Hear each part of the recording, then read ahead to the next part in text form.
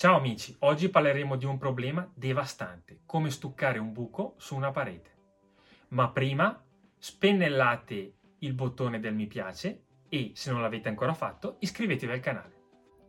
Questo è un classico buco che resta quando, per esempio, togliamo un fisher. Fate un pezzo di carta della grandezza del buco, con un pezzo di giornale o con un po' di Scottex, e inseritelo all'interno. Così.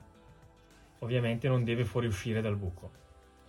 Partiamo con la prima passata di stucco.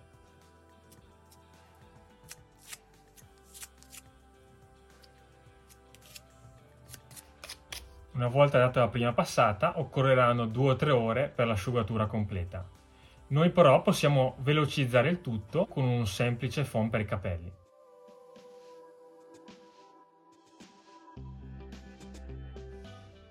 Passiamo ora alla seconda passata.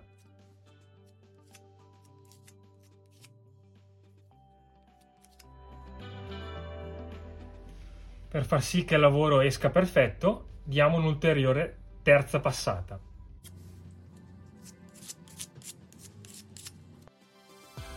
Possiamo utilizzare alla fine una carta vetrata a grana 200 più o meno,